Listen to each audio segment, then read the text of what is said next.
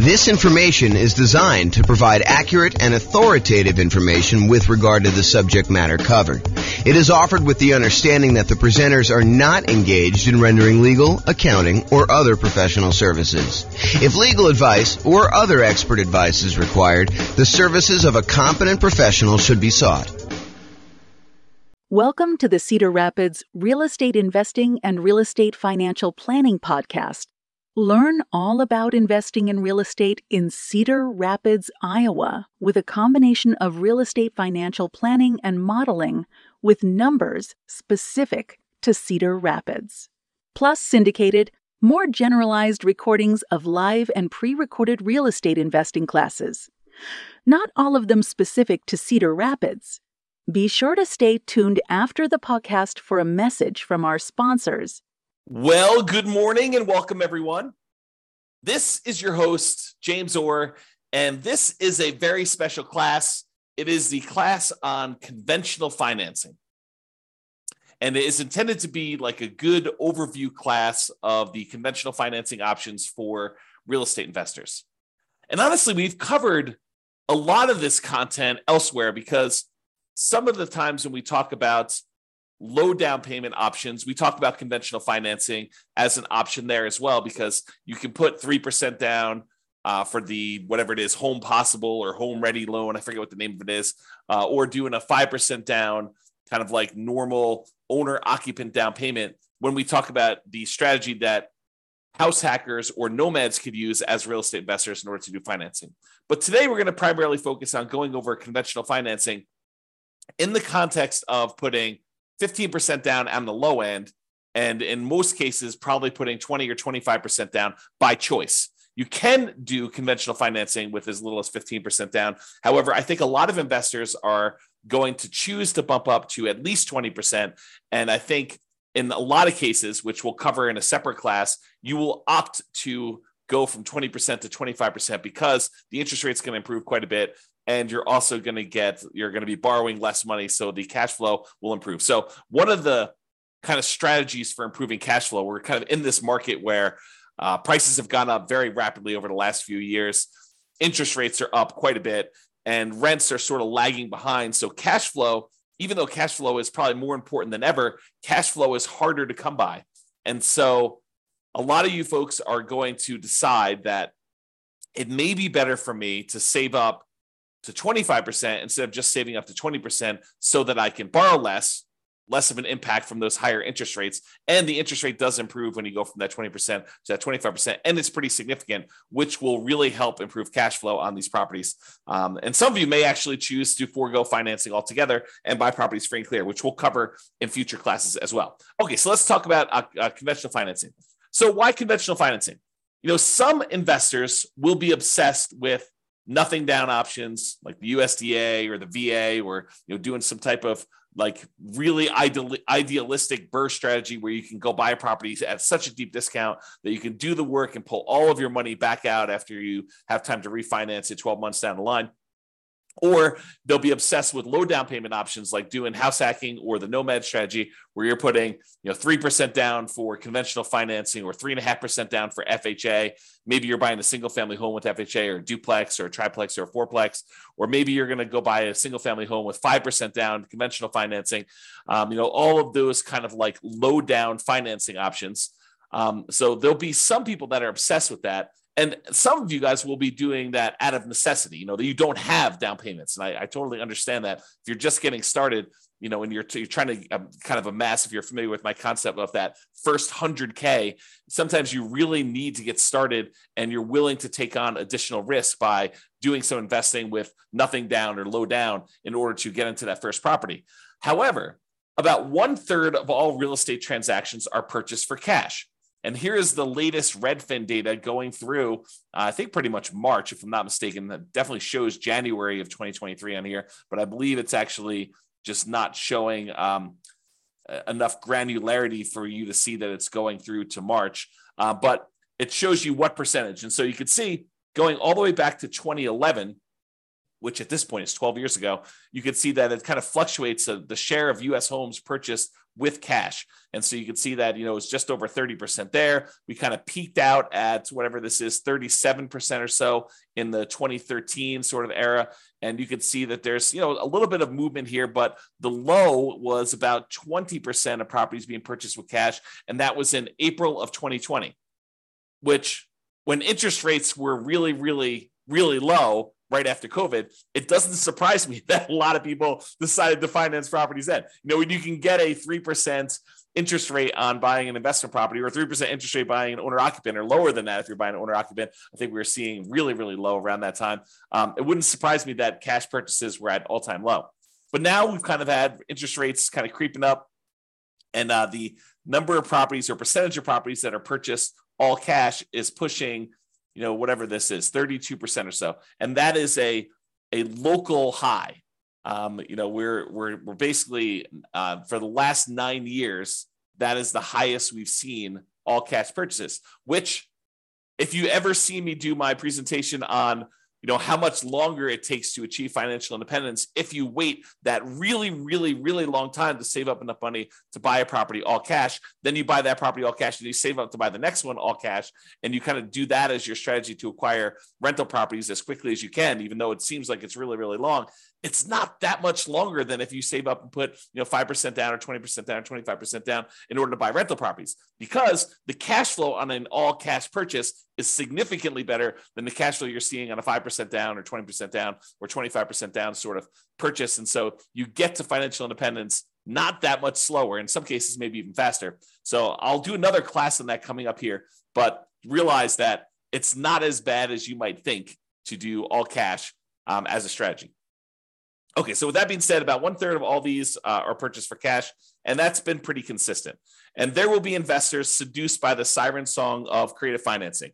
Those that are attracted to the idea of going and finding, some type of seller, motivated or otherwise, or distressed property of some type, and trying to structure creative owner financing or wrap financing or subject to, or acquiring properties on a lease with an option or lease purchase contract, or, do an installment land contract or contract for deed, or, in some cases, maybe doing loan assumption if you're doing some type of house hacking where you're trying to assume a really good low interest rate loan of some type. So there will be, a lot of you, I wouldn't say a lot of you, but there will be some of you who will be seduced by this creative financing and are willing to do more of the real estate entrepreneurship of being in the business of going out there and finding deals, finding motivated sellers so that you can structure these creative financing deals. I don't think everybody is attracted to those. I think some people are, and there are some compelling reasons to do it, but it's not the only way to do this. It's not the only way to achieve financial independence. So regardless of which path you choose, I think having this foundational knowledge of conventional investor financing will help you. Whether you decide to do all cash, I think it's helpful to understand the trade-offs you're making by doing all cash versus doing conventional financing. If you're going to go do this creative financing stuff and you're going to be taking over some loans, subject to or wrap financing or whatever, might it help you to understand how conventional financing works, how it's structured, like what the terms are typically for that? I think it's super helpful. So, having this background knowledge, I think will be helpful regardless of whether you do it or not. And a lot of you are going to choose to do it anyway. Okay. So a quick review of the different financing options that we've already covered in various classes, and go dig into those if you want more information. But here is a really quick overview of the other financing options available.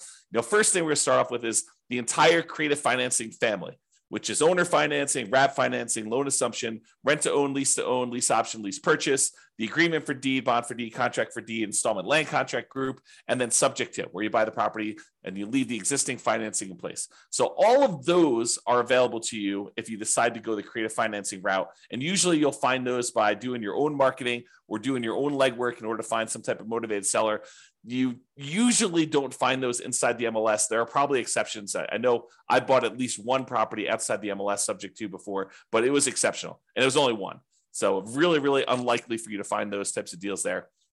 As far as down payments go, I think it is likely for you to be able to negotiate some low down payment options when you're doing creative financing. And in some rare cases, I think you'll be able to find some nothing down options. Another option for financing would be private money. This is going to grandma, someone who has money that they would be willing to invest in you. And you'll be very likely to be able to negotiate low down payment options on those as well. And in some cases, grandma may not require anything down at all. I would say it's based primarily on relationship and trust and a little bit of negotiating, and the quality of the deal can definitely help, especially with certain private lenders, depending on who you're talking to.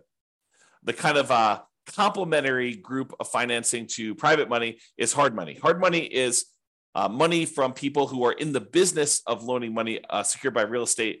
You are very likely to be able to negotiate a relatively low down payment option with those. In some rare cases where you have an exceptional deal, you can probably be able to negotiate a nothing down option with some hard money lenders.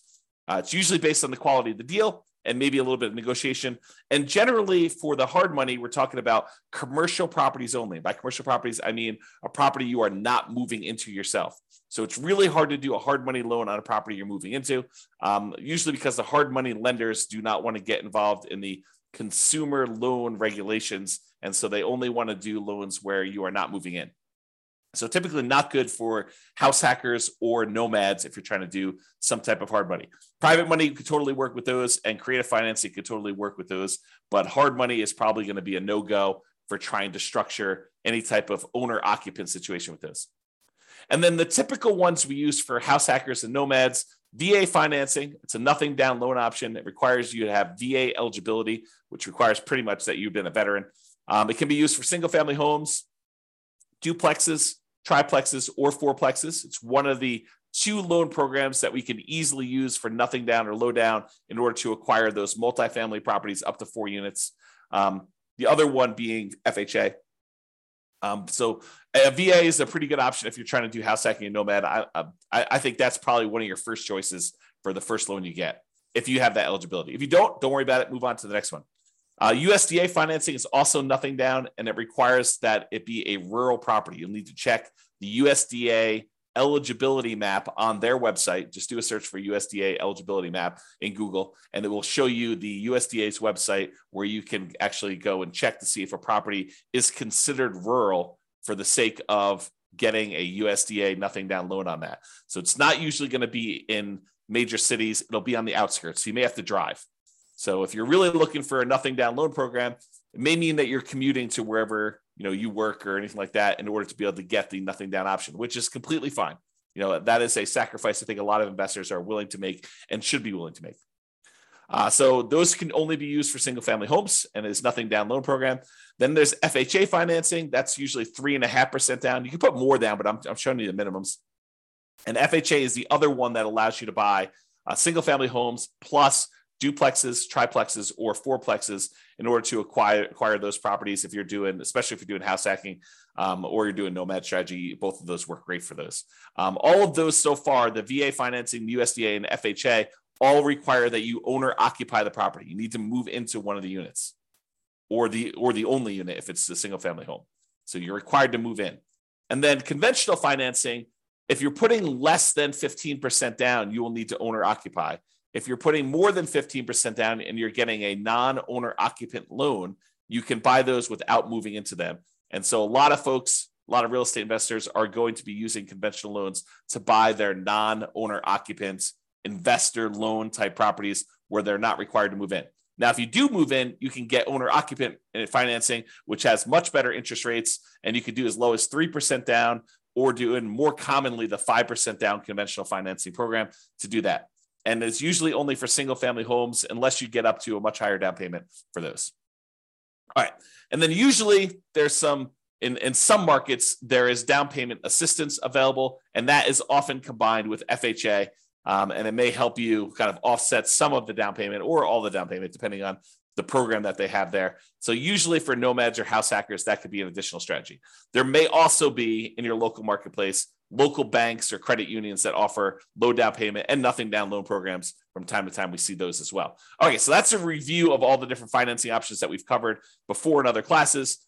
This is the creative financing, which I just covered before, so I'm not going to cover it again. And now let's talk about conventional financing, and specifically conventional financing for investors putting at least 15% down. So you could go and do these for nomads or house hackers. You could move into the property and live there if you wanted to. However, realize that that is not the norm. And by not the norm, I mean that a lot of investors are not going to be moving into the properties. They're going to be putting 20% down or 25% down. You can put as low as 15% down and do that. But I think that it's a smaller group of people that are using these loans in order to do house hacking or nomading. Even though I'd like to change that. I would like to have more nomads and house hackers use conventional financing. All right, so conventional finance here, primarily talking about Fannie Mae or Freddie Mac. They're quasi-government organizations, is my understanding. Go talk to your lender if you really want to do, or search online. But they are, my understanding is they're sort of like government-ish sort of programs, but they're not actually government loans. But I don't know. I'm not sure I understand all the nuances of that, but you can go look it up if you want to. We typically use fixed interest rates when we do these. So you can do variable rate loans on some of these, but in a lot of cases, I would encourage you to consider trying to do fixed rate financing if you're going to get these loans. It's one of the few loan products that has these fixed rate things. If you're going to do portfolio loans, a lot of times those do not have fixed rate financing. There's some exceptions to that. Like our local portfolio lender, one of the more popular ones that we go to, they do have fixed rate financing for 15-year loans. But if you do a 30-year loan, they're variable. So with conventional financing, though, not portfolio, then they tend to be fixed rate. I like to do 30-year amortization loans, which means that you're doing a 30-year term on the loan and the loan will be completely paid off after 30 years. Why don't we normally do 15-year loans when we're doing conventional financing? Well, why would you want to? I mean, I think one of the reasons why is you get lower interest rates typically if you do a 15-year loan versus a 30-year loan. But why don't we typically do that with investment properties? I think one of the big reasons why investors would not choose 15-year loans when doing conventional is the payment is going to be so much higher that it's going to have pretty significantly worse cash flow because you have to pay off the entire balance of the loan over that 15-year period. So that's, I think, one of the reasons why people don't do it. Although some investors, especially investors that they have a lot of income from their job and they're able to handle that worse cash flow on their properties, especially if they're trying to do some type of early retirement or they're starting later and they have a very limited time until they get to their kind of retirement age. Some of them may choose to do 15-year financing, although in most cases, when I've talked to clients in the past about the differences between 30-year and 15-year, I tend to explain to them that why don't you do a 30-year loan? And if you want to pay ahead, you can, but realize that the return you're getting by paying ahead is the interest rate of the loan. And I think in a lot of cases, you could do better by taking that money and investing somewhere else.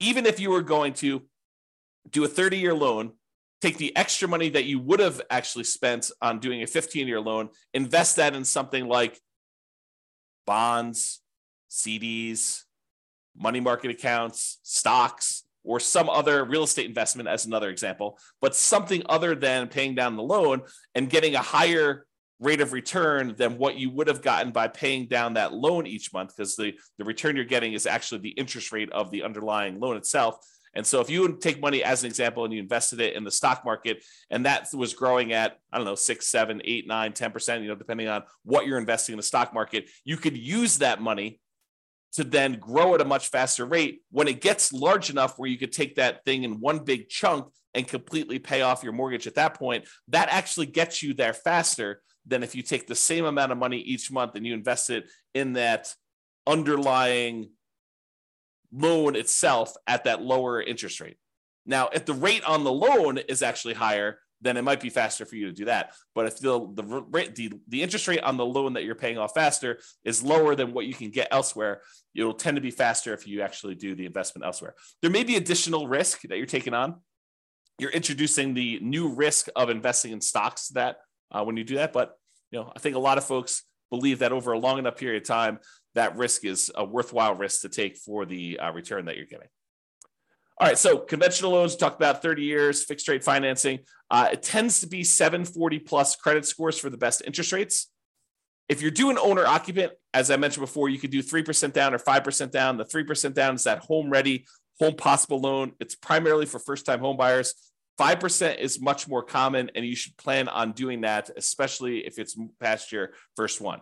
So you might be able to do 3% for the first one, but you're probably going to be doing 5% for subsequent ones, especially if you're doing like a nomad strategy where you're buying a property, moving in, living there for at least a year until you save up your next down payment, then converting that one to a rental. Then you're actually going to go buy a next one with 5% down and repeat this process. You probably should be planning on 5%. not 3%, even though you can maybe I'll do the first one for 3%. Okay. Now, if you're doing the the non-owner occupant ones, it's usually 15% down at a minimum. And that's going to include PMI. Now, PMI, if you remember, is private mortgage insurance. It's the insurance that you pay to protect the lender in case you default. So the lender basically is like, hey, I really would prefer that you put 20% down to buy this rental property. However, you seem insistent on wanting to put 15% down. So I'll tell you what, I will make you a loan with allowing you to put 15% down. It's going to be a slightly higher interest rate. And I want you to go to this third party and pay them to protect me in case you default. I feel comfortable that if you put 20% down and property values move around a little bit and you stop making payments for whatever reason, and I have to come in and I have to foreclose on you, and then I have to go hire a real estate agent and a handyman to go in and fix up the property and a real estate agent to go market it and sell the property, I think I can get most, if not all of my money back if you put 20% down. You put 15% down, I'm not so sure.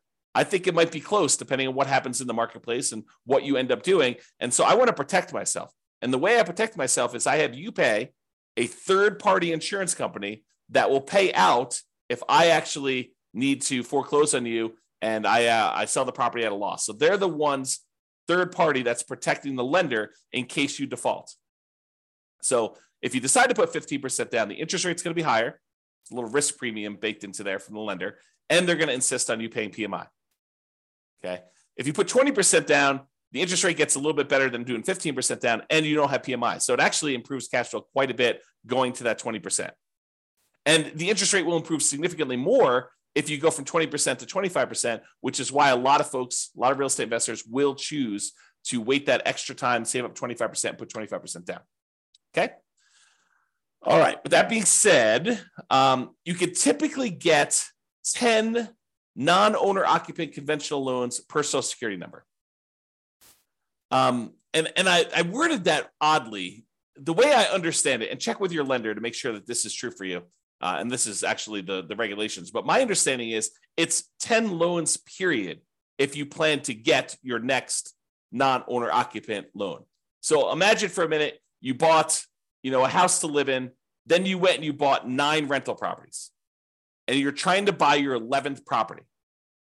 Those 10, the one you live in, and the 9 that you have as investments, they would all count as finance properties if you still have loans on them. And so you would not be able to get your 11th conventional loan if you're trying to do that as a non-owner occupant.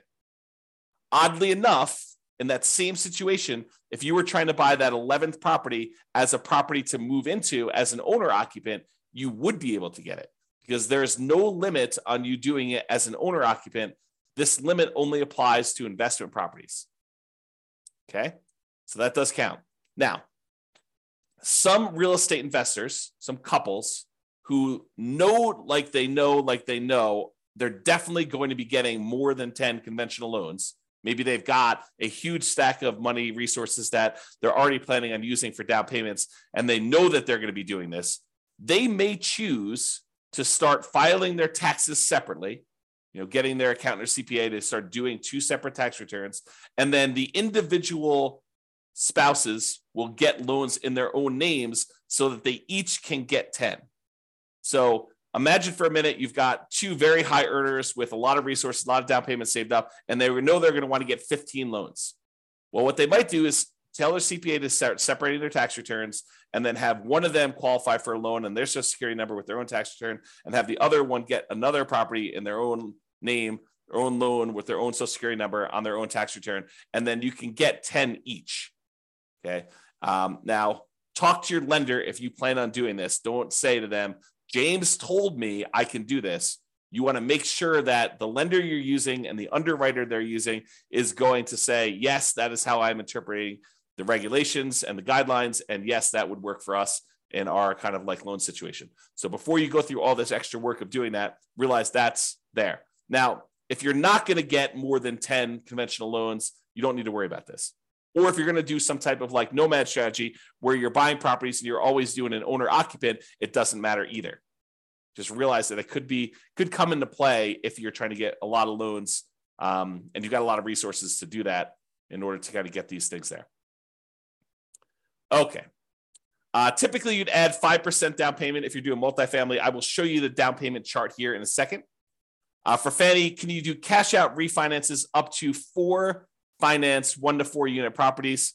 For Freddie, it's up to 6. Again, I would check that guideline because I'm getting mixed information on that. So check with your lender to see what the current limit, if there is one at all, on being able to do cash out refinance properties for Fannie or Freddie, because there has been limitations in the past. I thought that's what the limitation was, but your lender should be able to tell you what the exact limitation is at that time. So if you're going to go do it, make sure you do this. And this comes into play, if you know that you're going to do a cash out refinance and you're about to buy your next property, maybe check with your lender and say, hey, should I do this cash out refinance before I buy my next property? Because am I going to be limited in being able to do it after I buy the property? So you're being put on notice. You're being given the information so that you don't make this mistake, right? This is like a heads up. Hey, before I buy a property, maybe I should check to see if there's any other ones I plan on doing a cash out refinance for, and check with my lender to see if I should do that before I go buy this one. For both Fannie and Freddie, my understanding is the rate and term refinance, which is different than doing cash out refinance where you're pulling money out. You're just refinancing the rate of the loan and the term of the loan. You could do up to 10 financed 1 to 4 unit properties if you're doing that. Nomads, be careful because a lot of times it's much harder to do these cash out refinances or even rate and term refinances on the Nomad property, because when you do the Nomad property originally, you're doing it as an owner occupant, and a lot of times you're putting very little down. Well, realize you got to wait until you have significant amounts of equity in your property. And when you go to do your rate and term refi, you're now refining it usually as a non-owner occupant, as an investor, and you get an interest rate hit on that as well. So a lot of times we're doing these loans on Nomad properties with the intention of holding on to them for a very long period of time, or paying them off very strategically. And we're not doing a lot of rate and term refinances on Nomad properties in particular. But you may want to discuss that plan with whoever you're talking to about doing that. All right, so we talked about that. Seller concessions. So when you get a seller to contribute some money towards your closing costs, when you're negotiating your offer to buy the property, it's usually written when you make your offer to buy the property as to how much they're contributing towards seller concessions. And it's really a discount to them, right? You're really getting the property at a discount of whatever they're deciding to do in seller concessions. It's like they're netting that much less. So if you ask them for 2% in seller concessions, realize you're asking them for a 2% discount. So you may want to think about that when you're doing that. So when you're doing these loans, though, the maximum seller concessions you can get for doing these conventional loans varies between 2% and 9%. It's usually 6% with 20% down, or 2% for the non-owner occupant loans if you're going to do that. So 6% down with 6% seller concessions, 20% down owner occupant, or 2% for non-owner occupant. There's a separate chart for doing that. I don't know if it's on the next slide or not. I think there's a separate chart in the underwriting guidelines, or talk to your lender. Your lender can give you that. The most common conventional loan is the 20% down. It's for investors. So that's probably the most common one to do if you're doing investor loans, putting 20% down. You can do 15% down, but realize you're going to pay a penalty for that. I think we talked about that before. All right, so let's talk a little bit about the desktop underwriting version 11.0 standard eligibility requirements for conventional financing. And this just walks you through. This is directly from the underwriting guidelines. You can look this up online, look up Fannie Mae underwriting guidelines or selling guidelines, or the Freddie Mac underwriting guidelines, and you'll see different charts for different situations. I just pulled out one of them for probably more common, or call your lender and actually get your lender to walk you through what your situation is here. But they're usually using something like this. So there's a section here for principal residence. We covered that in a previous class. I'm not going to cover that today. There's a whole section here on doing second homes, which is a little bit different. Usually it's about 10% down for doing those on a purchase. And then you have this whole section for investment properties. So if you're buying a single unit, not a duplex, triplex, or fourplex, you could do as little as 85% down. 85% loan to value, 15% down for a fixed rate mortgage and adjustable rate mortgage. So you can get both of those options with a single family home. If you're doing a duplex, triplex, or fourplex, they require 25% down. That's what this is showing here. Okay. So that's the kind of like lowest down payment Maximum loan to value is another way of saying that for doing that. And this shows you the limited cash out refinance for 1 to 4 units. You can only go up to 75% loan to value for doing cash out or doing limited cash out refinances. For cash out refinance, like the full version, you can only go up to 75% loan to value for a single family home. If you've got a duplex, triplex, or fourplex, you can only go up to 70% loan to value for those. So those are the limitations there. All right. So in conclusion, there are several financing options, including nothing down and low down options, which we've covered a little bit today, but mostly in the previous classes where we had the nothing down loan options or the low down loan options. And despite investors obsessing about nothing down, low down, and creative financing, about 1/3 of all transactions are cash. And many of the other ones remaining are going to be conventional financing. I think having a really good working knowledge of conventional financing is foundational and will serve you regardless of what type of financing you opt to utilize, especially if you're going to do conventional financing. So that's all I got for you today. I hope that was helpful. Just kind of a good kind of like conventional financing primer or conventional financing 101 to give you an overview of how conventional financing works and kind of where it fits into the overall financing picture. This has been James Orr. Hope you have a great day.